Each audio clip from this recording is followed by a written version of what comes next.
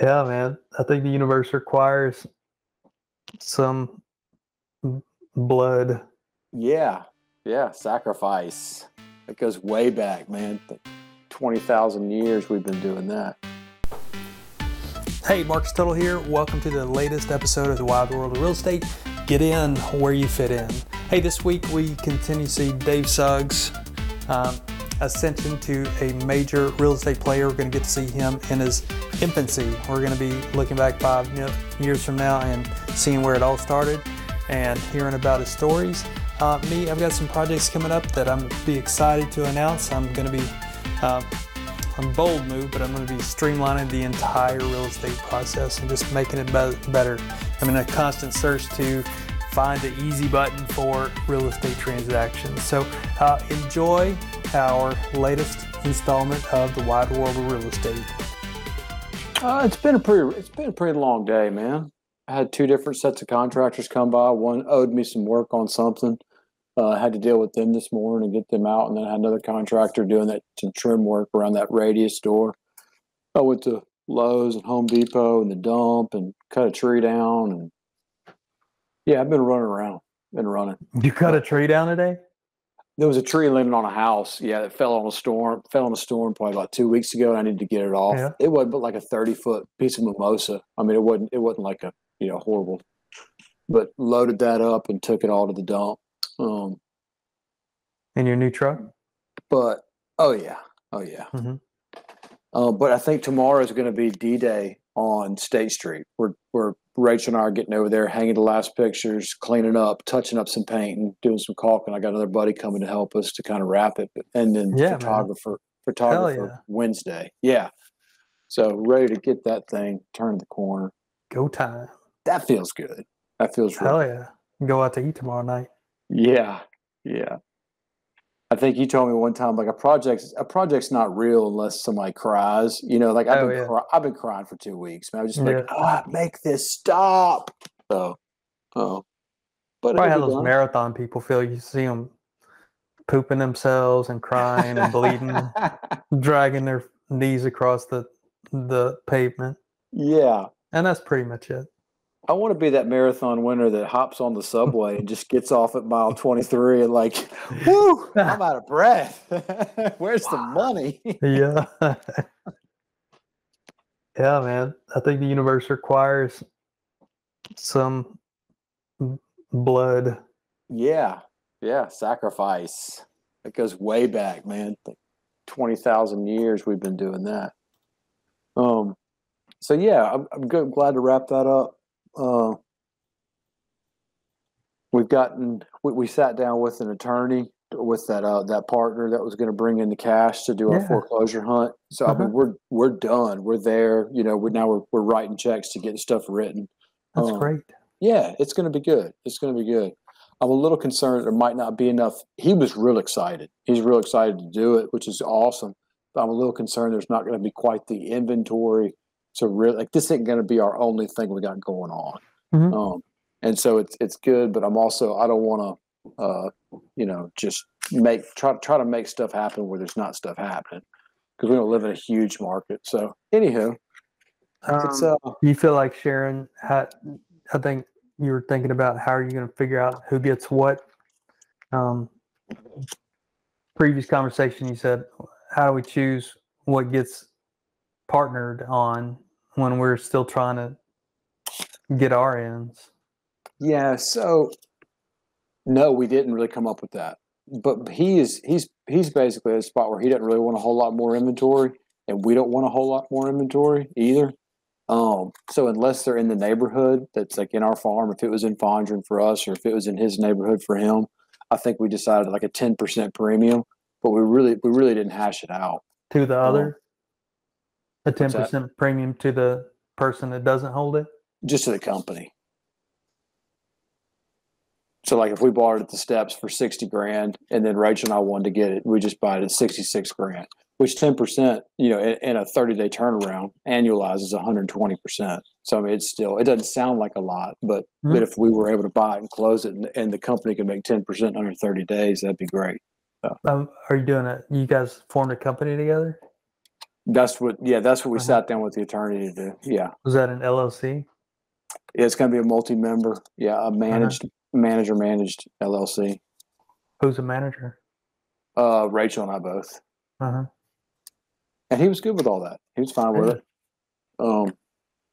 So it's taken, I've been talking about doing this for a while. It's taken a long time to finally get somebody that wants to do it. And I'm excited, but at the same time, it's like the same old stuff still got to happen. Our management looking for other deals, trying to find seller finance stuff. Like this isn't just a golden goose. Like, oh, sweet. We'll just go chase foreclosures. It's just one more arrow in the quiver. It's a big one though, but. Well, it gives you some velocity to your money. Yeah, and keeps me engaged looking at them, because normally what happens if I pick one up and I don't have more cash, I don't look at them for 2 months until I dispose of it, So it can kind of keep me in. You can add fund manager to your resume. Yeah. He's excited, man. And he even said that when, like, the second time we sat down, it's like, man, I'm thinking about apartment complexes and all the things we're going to do, but let's just get this thing settled out right now. And I'm in the same boat, because I love the idea of thinking big, but at the same time, like, I'm not trying to give anybody 15, 20, or 50% equity and stuff just because you bring money. So I still got to wrestle with that, figure out how we could partner up with some stuff and give them a fair return, a fair piece of stuff, but not necessarily this fair. I think it's one section of the pie. You're like, we're at the courthouse, we're gonna acquire it, we're gonna divest. Yeah.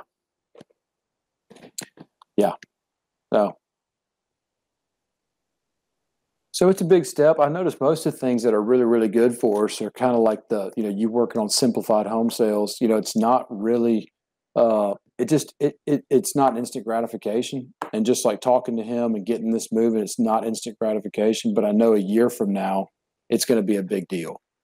Just like you putting in all the time with the app. It might not feel, it's like, yeah, just chipping away.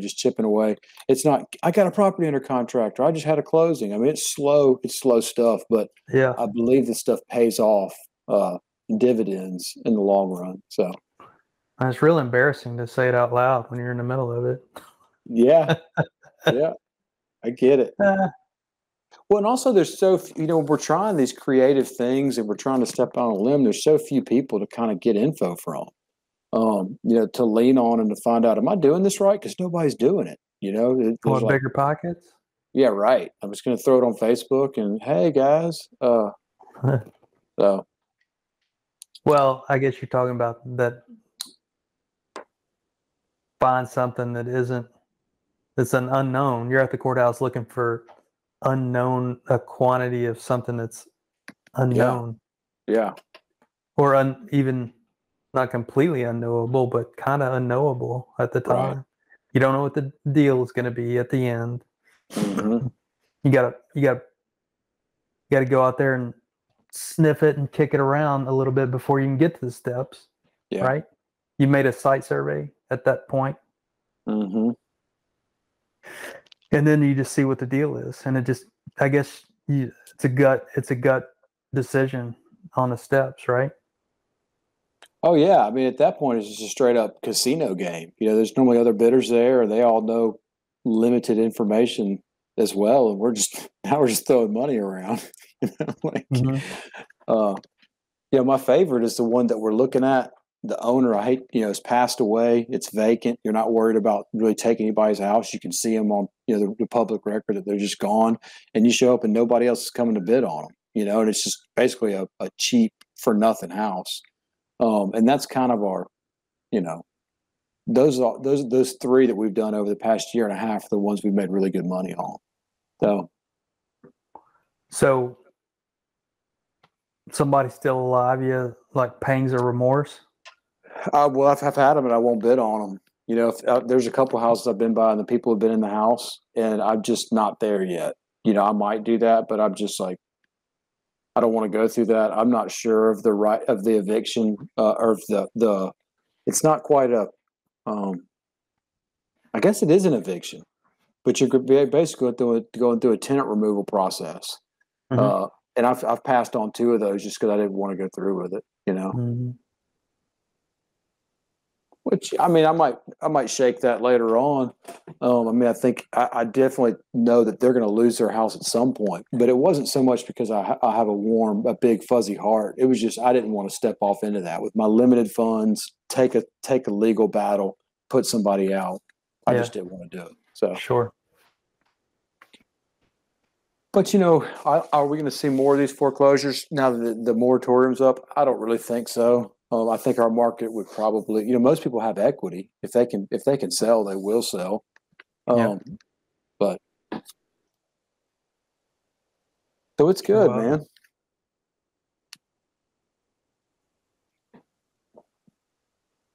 well, let's see what's on. Do you subscribe to the Wall Street Journal?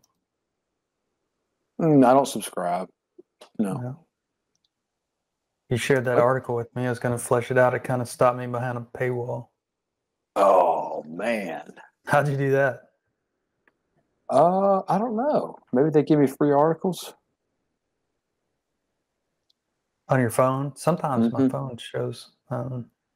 Yeah, if I've gone through like a hard reset or an update, sometimes I get my 3 free articles back. I don't know. They don't know who I am. Oh yeah. Well, I think I wanted to philosophize a little bit. This this kind of came across my news feed somehow.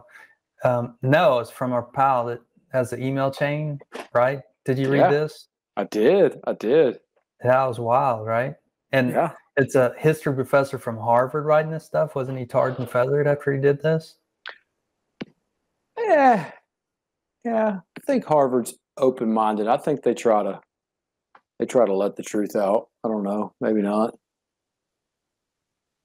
So, can you see my screen? Mm-hmm. Oh yeah. So, did any one of these points? Do you remember anything about them? About them. Science is the default god of civilization without religion or shared standards of right and wrong. I mean, I don't like it, but I think it's an overstep. I mean, I don't think people really look at science as a god, but I mean, science is kind of the thing we build it on. Carbon and atoms, and is global warming real? Like, well, the oceans are heating up. Whether you want to call that global warming or not, something's going on. I mean, it's just empirical truth. I think he made some good points, but when he starts, calling what Cynthia, or starts using the name Scientia, right? Maybe he's got a resentment with science. I don't know. I just think you could still stay in an Ivy League university with this, whatever you call it, anti-advice. Yeah. Follow the science is morally vacuous advice. It's like asking a computer program whether she get married. Yeah. Whoever controls Scientia, what Scientia says controls the country. Just similar to theocratic times, controlled doctrine and religious law may control the state. Yeah. Right? And then this is pretty heretic, heresy. Most scientists in the university employee are more than willing to be controlled by the state in return for money, power, and influence. No comment? Well, I mean, who's not? I mean, all right. We all have the same, not just scientists, but I mean, the business people, business owners, we'll do whatever. I mean, like, I'm in real estate for one reason. I want money, and I want power, and I want the freedom to do what I want to do. I don't necessarily want to inflict my will on other people, but I mean, everybody wants the same thing, man. They want to feel safe. They want to make a living. And are the scientists really any different? Oh, Power. Yeah. There was an Ole Miss, a big stink this past couple of months, where an Ole Miss professor got let go for speaking out about some of the racistness of the Ole Miss campus and the school. And Ole Miss just said, "Hey, their vision wasn't lining up with our vision." But I mean, to read what happened and just to hear his side of the story, it just sounded horrible. But the reality is, like, are you surprised? This is what they do. It's the good old boy system. It's the good old boy state. I mean, I don't want to support it. I don't want to be a part of it, but at the same time, it's like it's kind of the way it goes. Respect the check. Know who signs your check. Kind of deal. Yeah.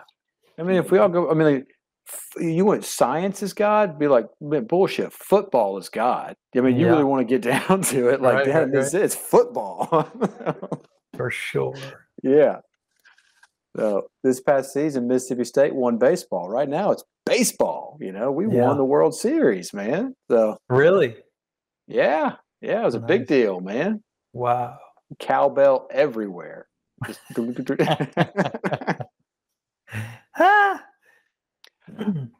you know, we've got a couple of. I mean, I do worry about the size of the government, and I worry about their ability to inflict changes, to do things without really explaining themselves. And this pandemic was a bad example of it. You know, we're in a situation right now where we got HUD tenants that we haven't received their HUD payment because the HUD office is shut down. You know. You have not? We have not received our government checks. Correct. Yeah. And there's nobody to talk to. There's no sense, you know, you don't email anybody. They're not answering the phone. You just kind of wait on your empty checking account and wait for the money to show up. You know, it'll be here, I guess. And then we've got other tenants that are working through these, whatever. I think one of them's called Ramp, but it's one of these projects that are trying to catch people up on rent. And they've had our information, had our tenants' information for 3 months, and we're not hearing anything from them. So it's kind of that Pete Fortunato thing. It's like, you know, there's not a single situation out there that the government can't make worse. Sure. And they just continually do it. And it is scary, but at the same time, I mean, I love when I do get my HUD checks, you know, I'm all for it. So yep. I kind of feel like a hypocrite if I really want to complain about it because I participate in HUD housing and I love them for that stability. So I can't really complain too much about it. All right. Well, let's continue. Well, you talked about it. It said governments will use any excuse to seize emergency power, even when the justification for seizing it has passed. Mm-hmm.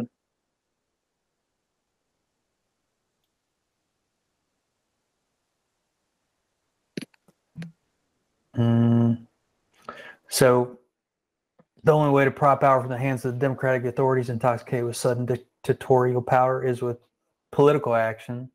And that'll usually fail because citizens in a democracy aren't necessarily deeply attached to their personal freedom. What? And can easily be frightened into giving it up. Most citizens are unable to distinguish living well from staying alive.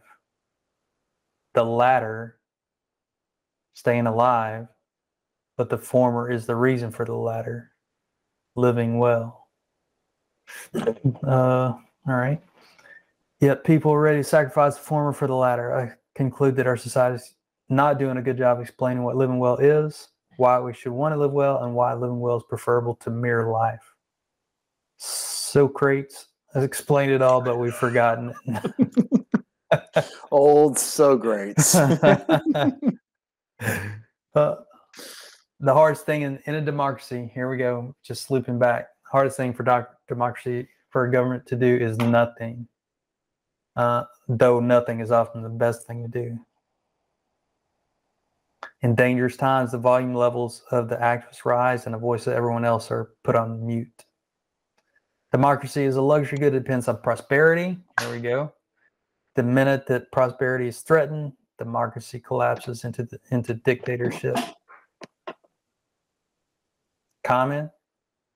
Well, I mean, I think Winston Churchill said democracy is the worst form of government there is. It's just better than all the rest.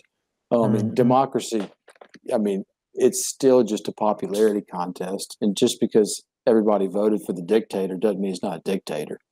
So I like the fact that he's trying to string some ideas together, you know, and put it out there, but I kind of already have some pretty cynical views of this democracy we've been enjoying already. I don't think it's been working for a long time.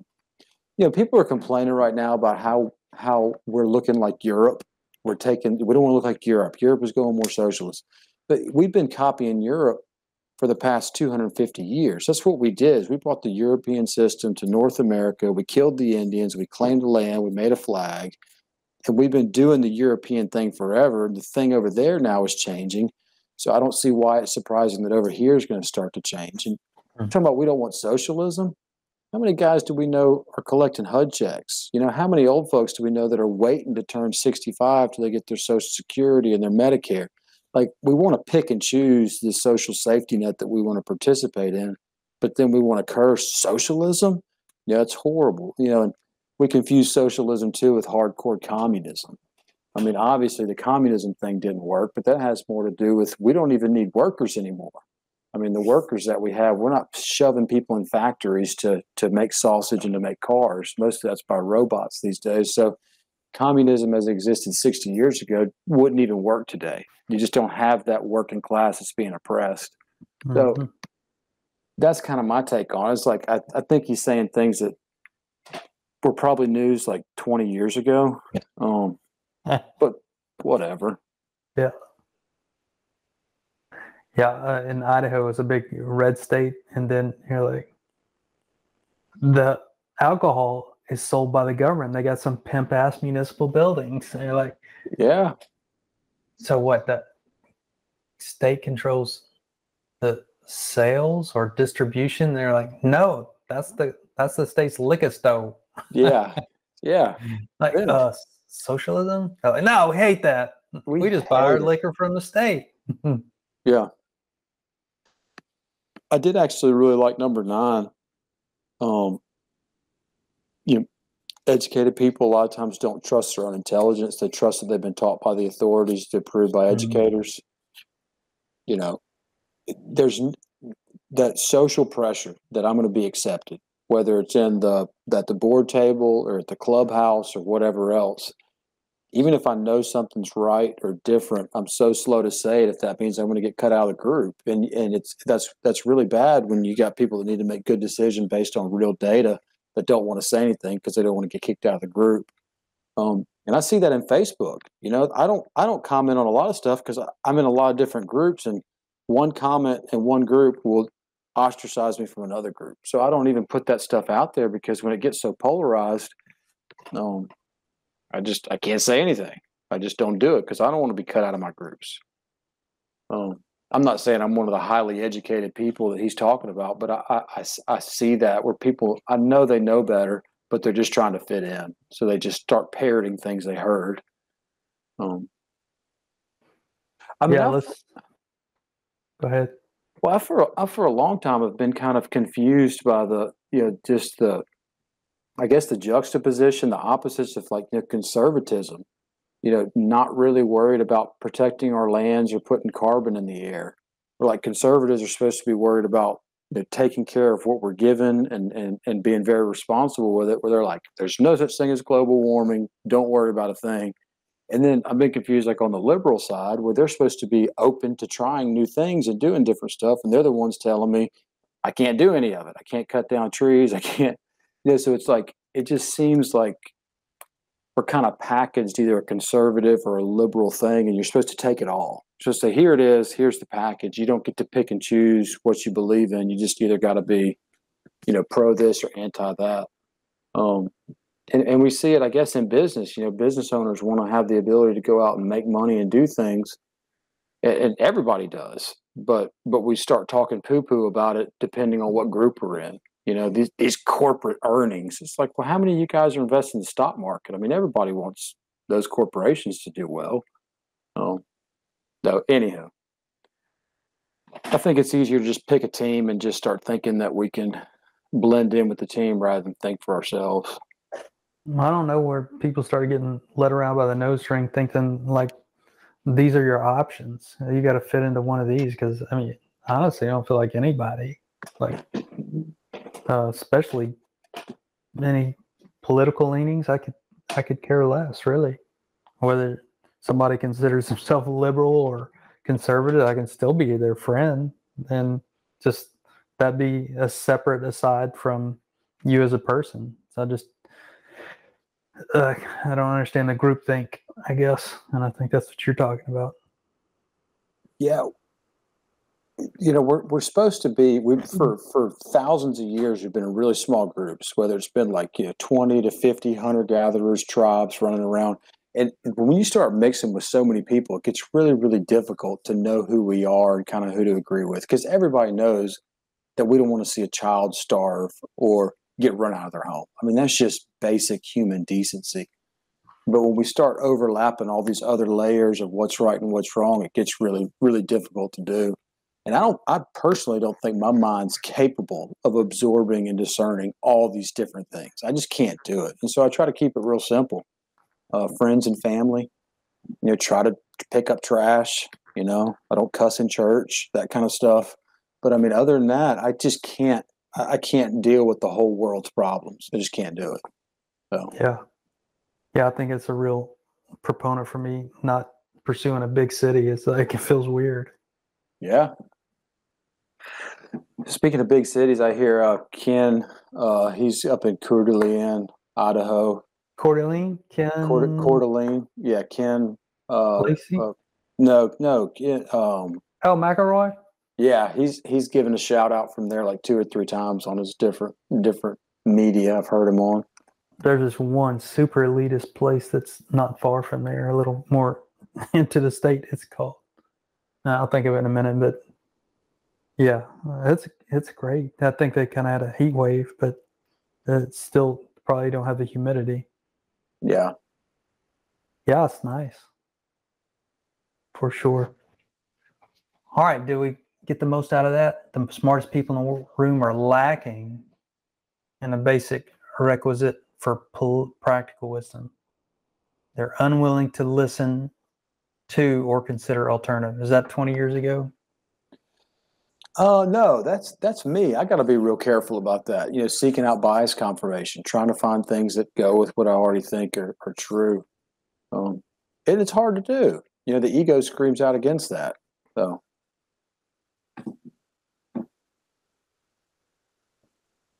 All right. Next topic. You want to pick a topic? 3 unusual tactics for becoming wealthy when you retire. That was pretty lame. This is pretty clickbaity stuff from not subscribing to any of these. Like put your money in a 401k and buy a house. Save your money. That's totally unconventional. What was this one? Big change. Big change.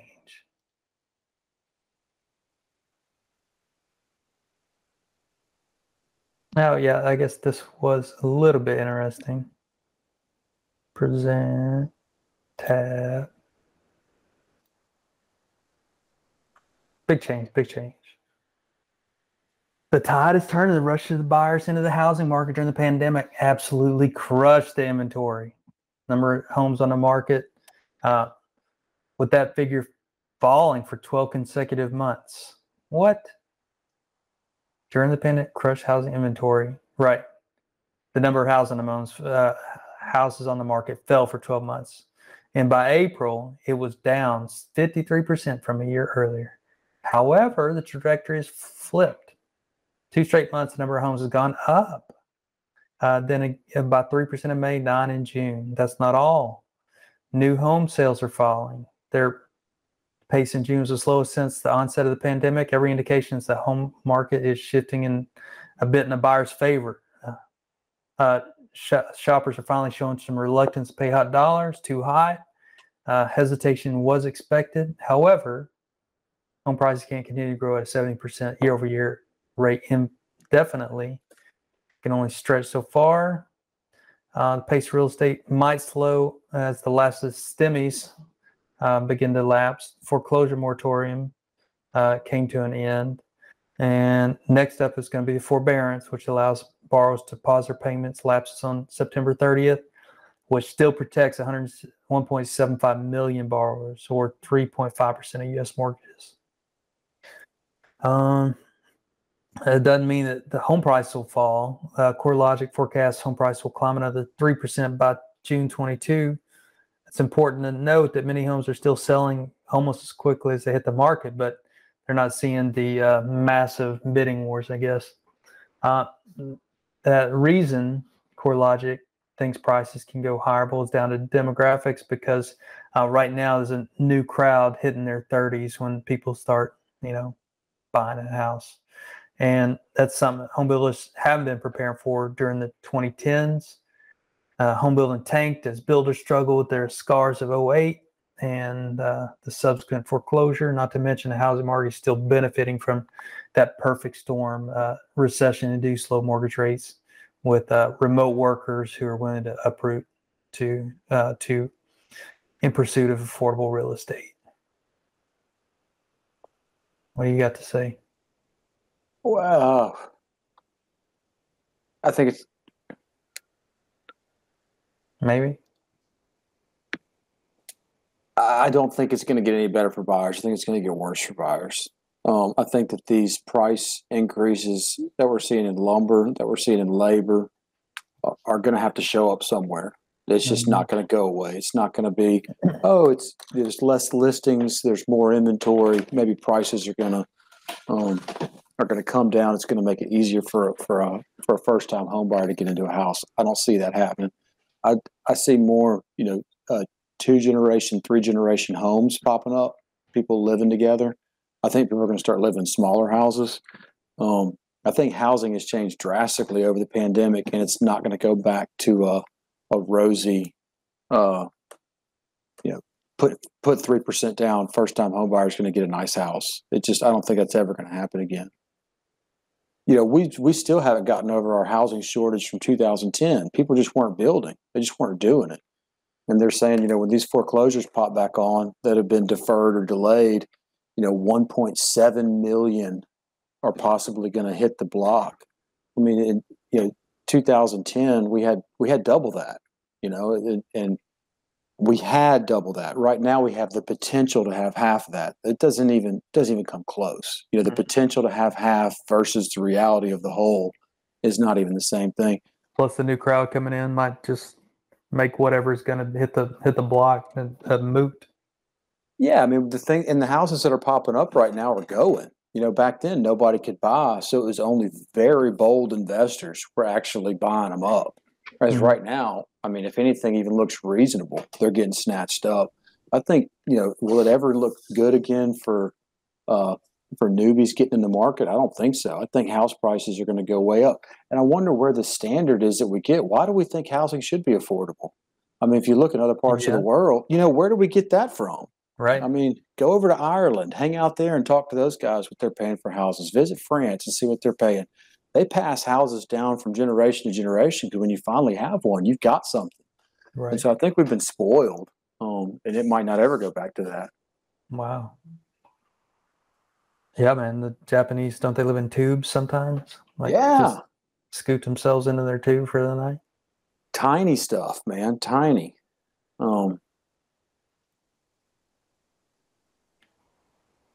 I can go to Mexico. Yeah, I mean, we do live well here. I've seen some rough parts of Mexico. You don't want to live there, and some of the nice parts look just like Seattle or San Francisco. I mean, there's some great stuff, but this idea that the American dream, you can get a nice house in a quiet neighborhood with a good school district and only pay a third of your income to get it. I mean, Who came up with that? Why must it fit in that box? I don't know if it will. Well, this lady packed her bags in '06 and went to from Santa Cruz to Mazatlan and living there 15 years, and she pays $420. Is that for 1,100 square feet? I think Mazatlan is kind of popular, gringos, but I don't know. It's just a derivative of people seeking affordability and quality of life. Yeah. She's 124 steps from the beach, Dave. She rarely has to look over her shoulder for cartel members. unless I'm out and I've got a score.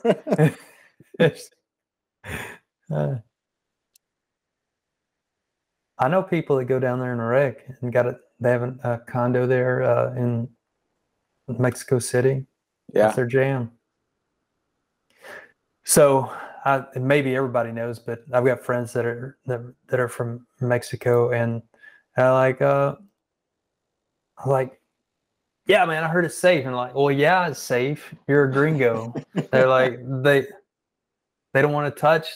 They want the attention, and they know where the economic driver of American dollars come from. Yeah. So gringos have a false sense of what the realities are, I think. Yeah. Meanwhile, the people from there are like, fuck that. I'm never going back. Yeah.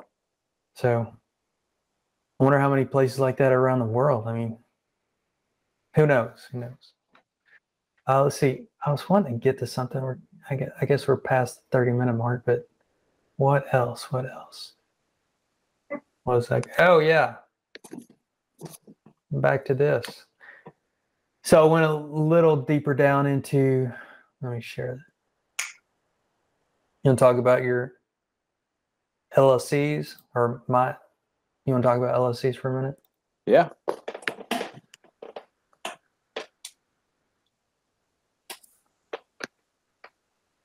So, yeah, and I came across something which kind of made me think about your structure of your S corp to become bankable, right? Mm-hmm.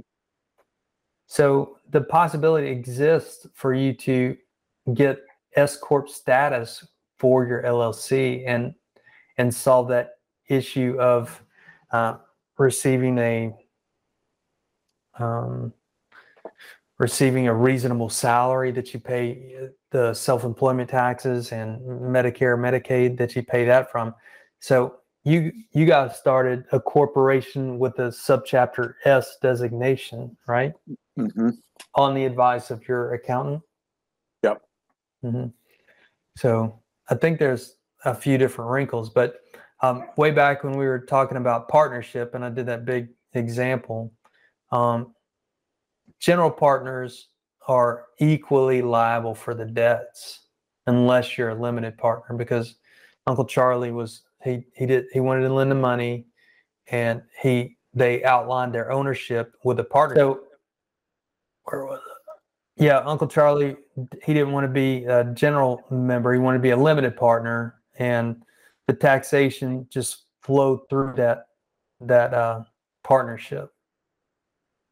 And then a corporation, you limit the roles with your stockholder agreement, and you have stockholders inside of the corporation. Is that what you guys have? You guys are stockholders within your corporation?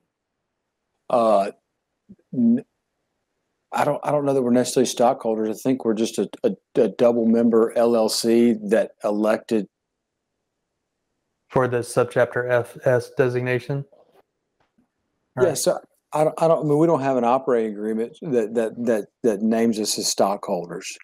But I guess in a court of law, or I guess you could probably say we are, but I mean, we don't have stock certificates, or, it's just she and I own the company 50-50. So you elected, it's funny that you use that word, you elected to get the subchapter S designation on your LLC, or you open up, that seems like the correct thing to do, unless more ease of use, because that's exactly why people use LLCs and not a corporation, and elect to get that designation. Yes. So what I thought was important, and honestly, I didn't really know some of it, was the fact that you need to have. Let's see. Let me stop this. I'm presenting. I want to present on this tab. Yeah, this. So it's called single member versus multi-member LLCs, but considerations when you're deciding between single and multi-member is, full control versus two or more owners that share control. The LLC is its own legal entity, and where were we? Okay, yeah. So the LLC was a hybrid to be taxed like a partnership. In other words, just have that income or revenue flow through, and it just hits your tax return without that, and to avoid. So here's what's important: is to setting up a bank account is integral, and having that bank account funded is an integral part to not having somebody pierce the corporate veil, if you will. Were you aware of that?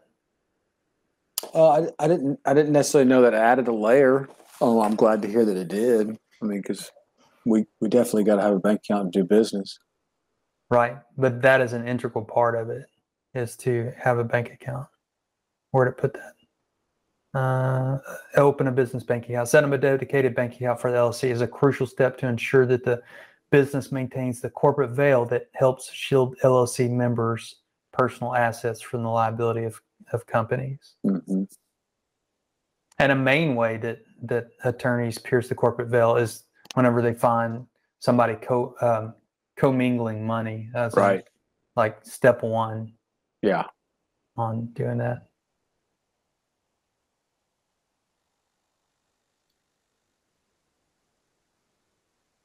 So, yeah, it seems like that the LLC is a multi-purpose, a robust entity for holding title.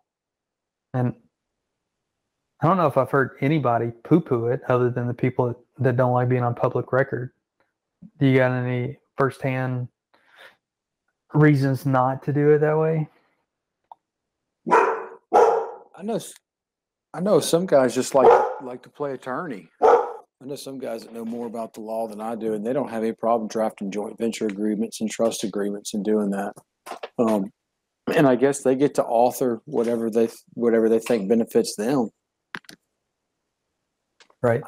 So I know I don't like to write that stuff. I normally copy and see what other people have done to figure out if it would work for me. But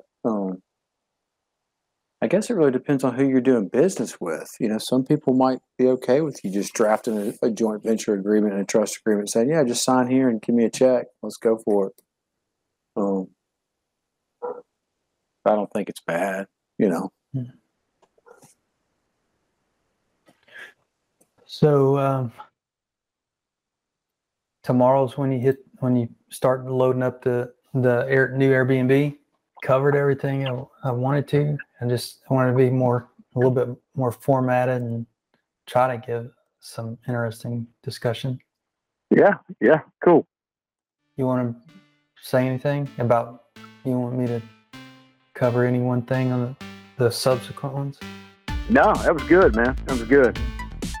Good talking. All right, man. Well, thanks for your time. And all right, thank you for joining us on that latest episode of the Wide World of Real Estate.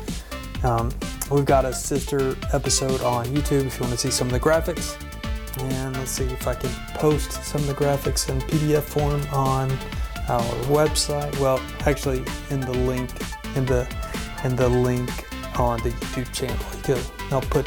I'll put our graphics up there in a PDF form if you'd like to take a look at it. All right, thanks so much. Follow us if you think we are worthwhile. Thank you so much.